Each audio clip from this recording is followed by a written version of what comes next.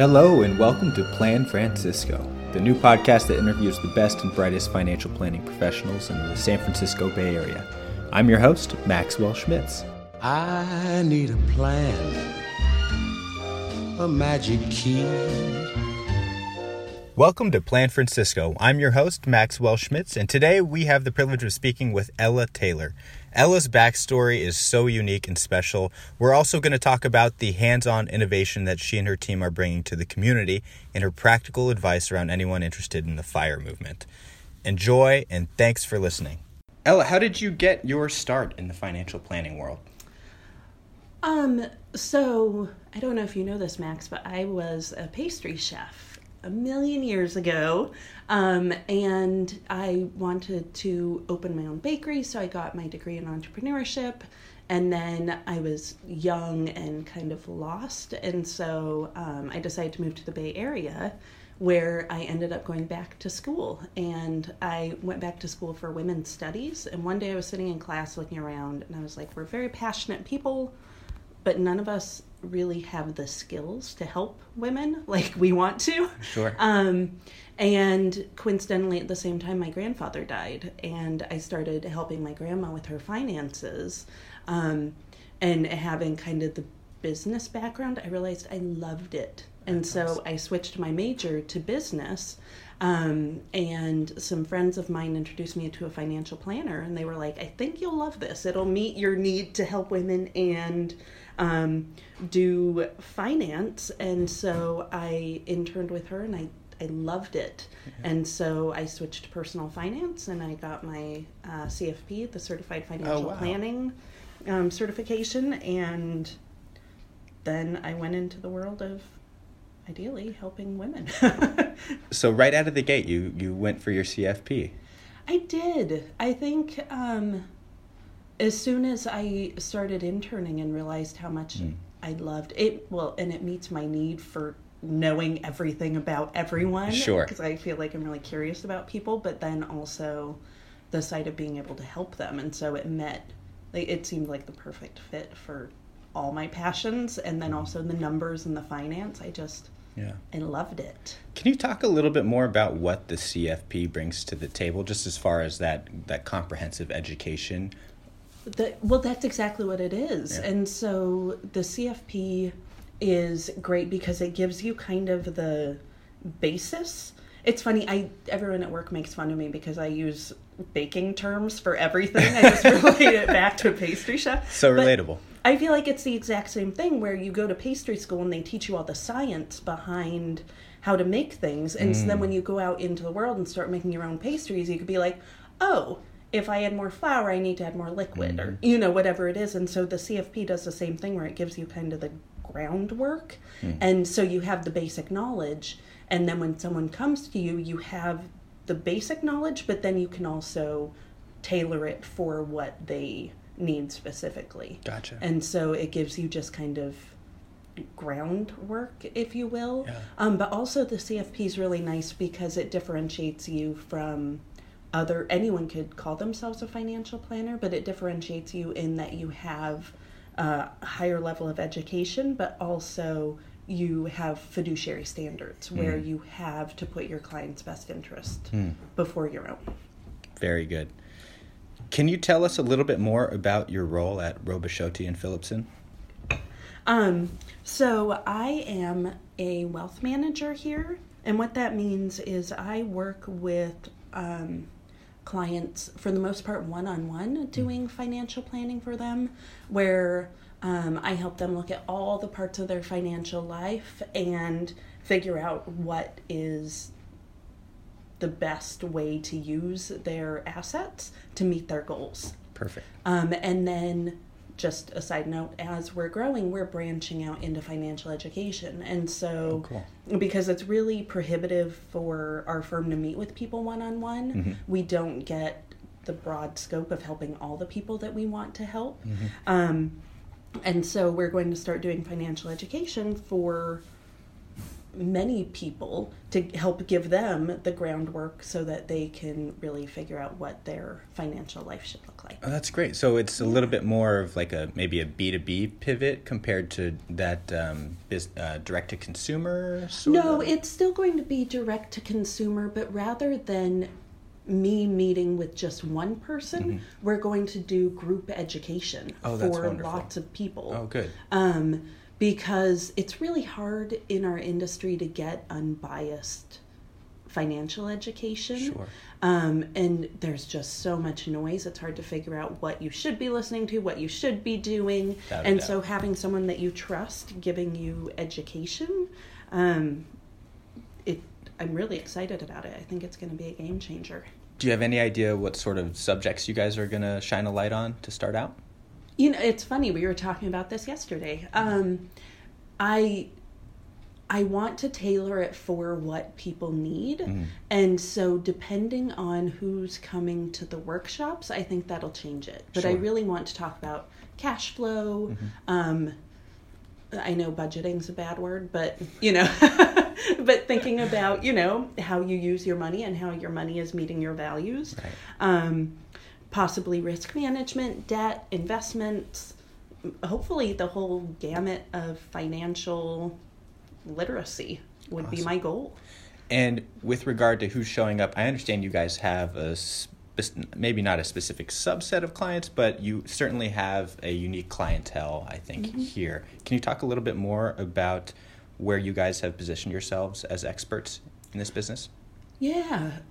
So we work with a lot of LGBTQ people, but we also have a significantly younger client base than a lot of other financial planners, and many of our clients are really philanthropically driven and really want to invest using their values and spend their money in a way that meets their values.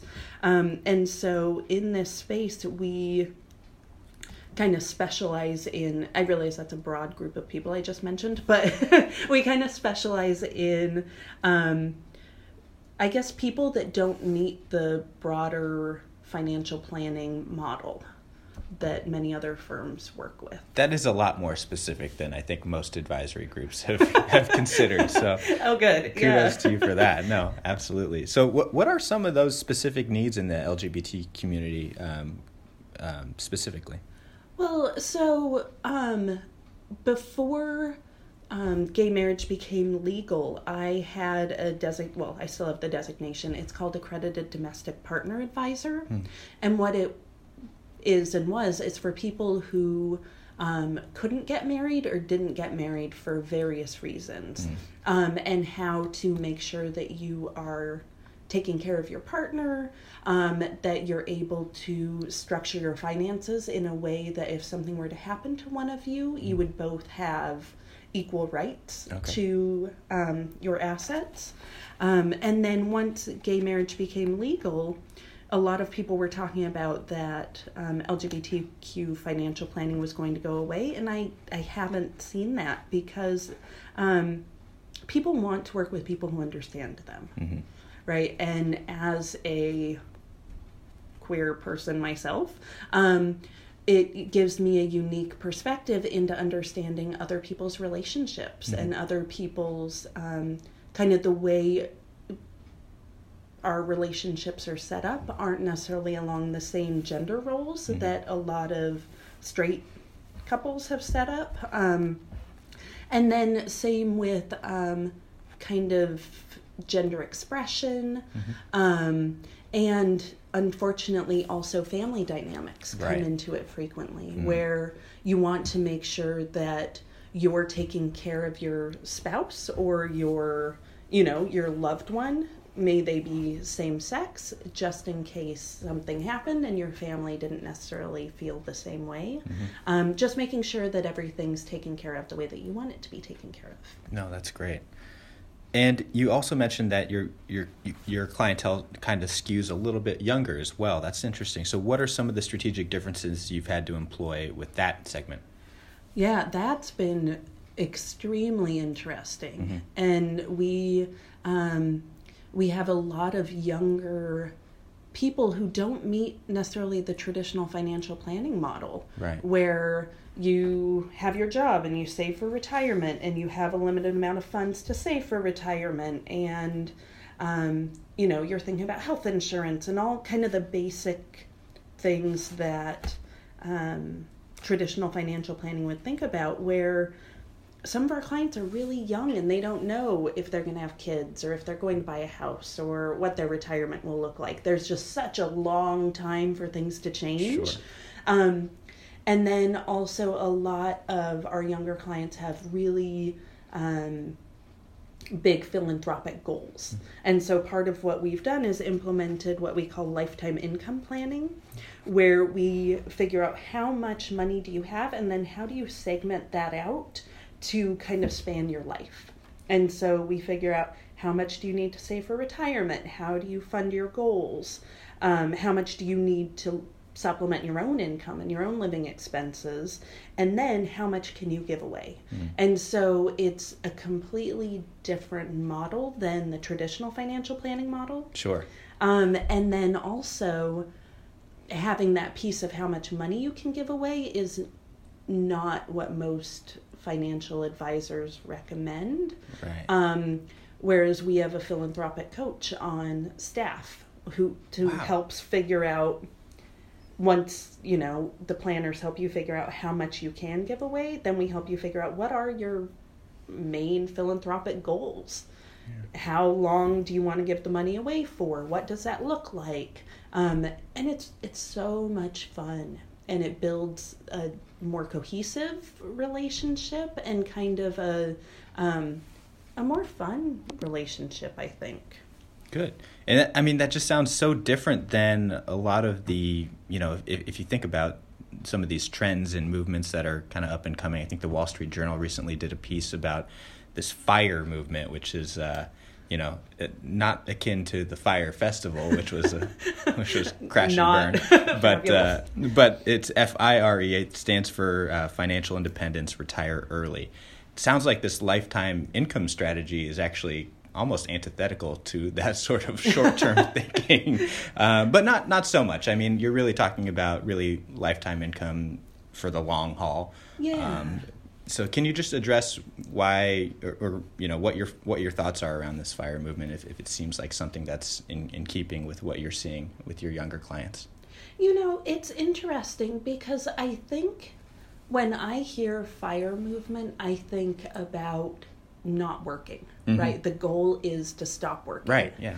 Whereas what I've seen with even our older clients who are getting ready to retire, you retire at 60 or 70 and you figure you're going to live to 100. What are you going to do for those 30 to 40 years? Yeah. And so kind of the goal is to make work optional, right? And part of it is to think about, what do you love to do, and make your life I'm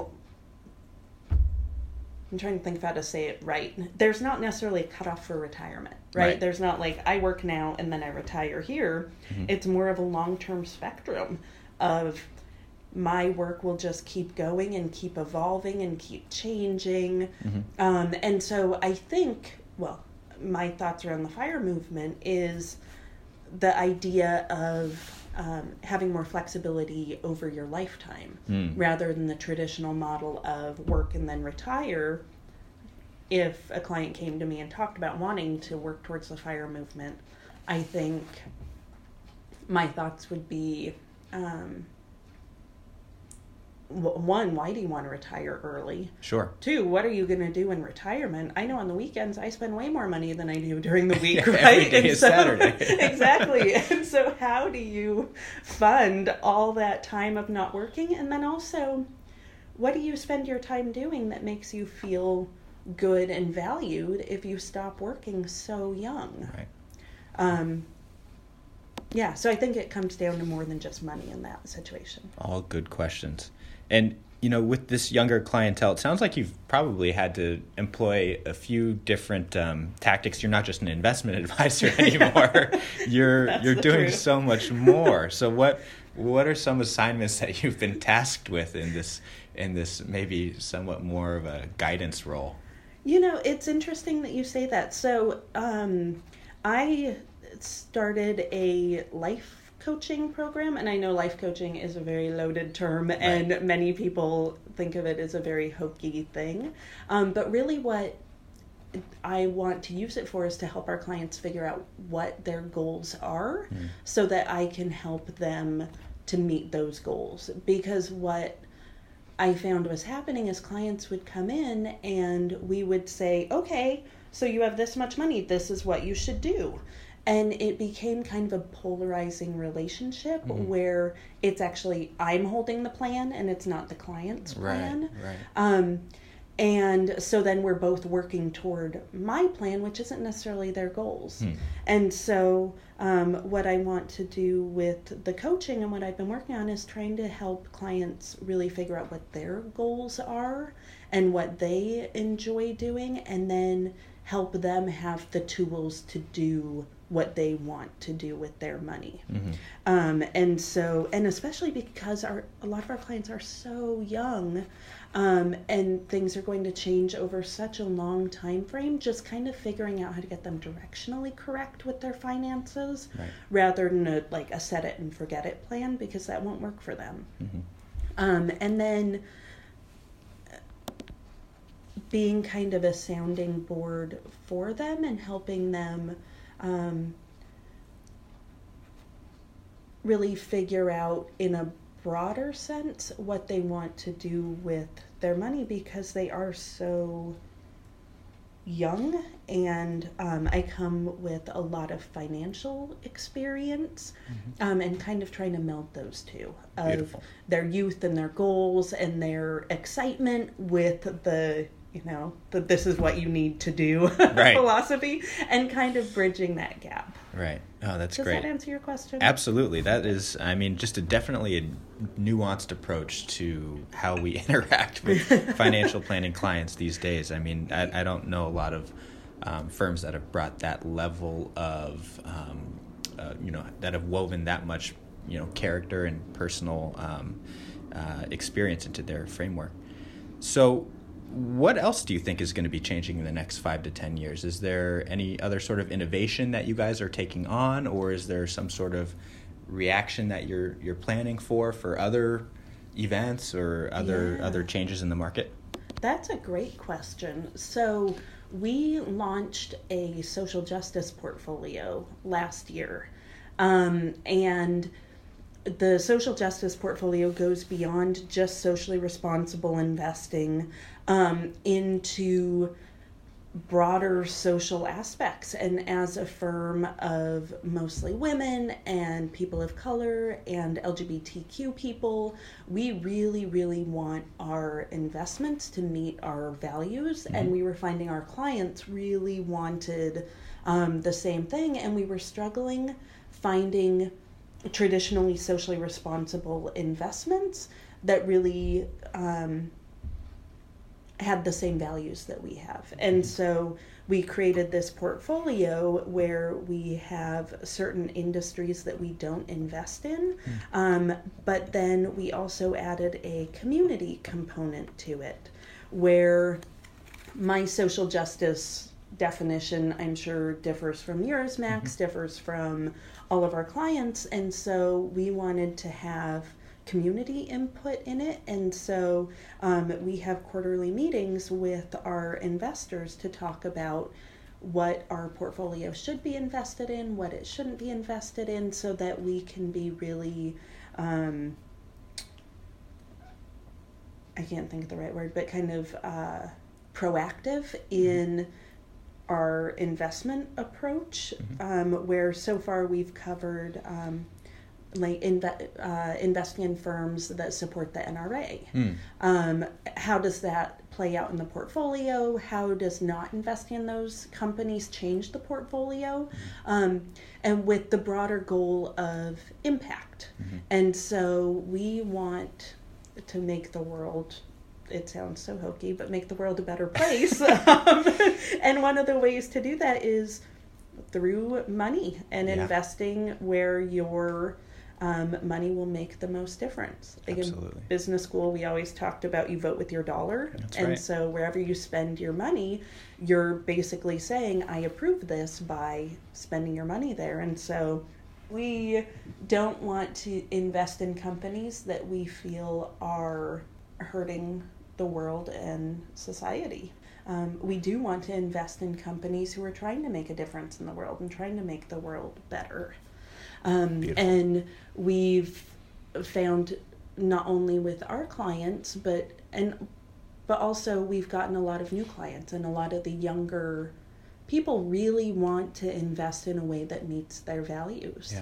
And I really think that is the trend that the financial industry is going in, to get back to your question, of people really want to be more engaged with their money and their finances. And this last election and the political environment we're in now has definitely heightened that awareness of people wanting to do good and really wanting to feel like they're making a difference. We talk about emotions a lot in our firm, and how emotions are guiding your choices, and especially your investment choices. And I think having all of your money pieces, or all of your finances aligned with your values creates some sort of, I don't know, a feeling of well-being. Sure. And that and you can see it with clients where they come in and they're not happy with the investments that they're in. They're not spending their money in a way that they feel good about. And one of the things that we talk about in cash flow is back to the investing in a way that aligns with your values, but also spending your money in a way that aligns with your values. And so one of the things we do is we do a values clarification exercise with our clients of what are your values. And then as we go through cash flow, we look at what are you spending your money on that does meet your values and what doesn't meet your values. Just so that people can feel really good about their financial life and feel like they're all values aligned in all sides of their finances. Yeah, that's great. I mean, anytime you have an opportunity to remove that dissonance, whatever it is, Exactly. that is going to empower you so much, I think. Yeah. And cool. and our financial world, I think, is made to create that dissonance, right? Where you're incentivized to have a high personal return at the expense of, the world and other people. Right. Whereas I think you can have a really good investment return, but also invest in a way that is helping other people in the planet and, creating that cohesion in how you use your money. That's great. It's so fun to see. Very and think cool. About. It ties in so well to the philanthropic focus that you guys have here too. It's not just about the socially responsible investing, but where you're actually allocating your dollars at the end of the day. Exactly. Yeah. Well, and part of it is not investing in companies that are hurting the environment and then donating to environmental Right. Oh my nonprofits, gosh. right? Yeah. Because you're just basically at a net. And I don't know, you're Yeah. netting out your own donation there. I can see the psychological, backflips that you have to do to try to make that work. Exactly. Yeah. Cool. Yeah. Well, so, this has been a really great conversation. Can you tell us the best way for your fans to get in touch with you? Oh, I like the term fans. Excuse me. So, the best way to get in touch with us is to email our firm. You can go to our website at robichauty.com. Okay. Or you can email me directly at ella@robichauty.com. We love to talk to anyone who's looking for financial help. One of my goals in life is to help people have a better financial life. That's great. Well, thank you so much for your time today, and we look forward to keeping in touch. Thank Thank you, Max. This was a wonderful opportunity. And thanks for coming to Plan Francisco.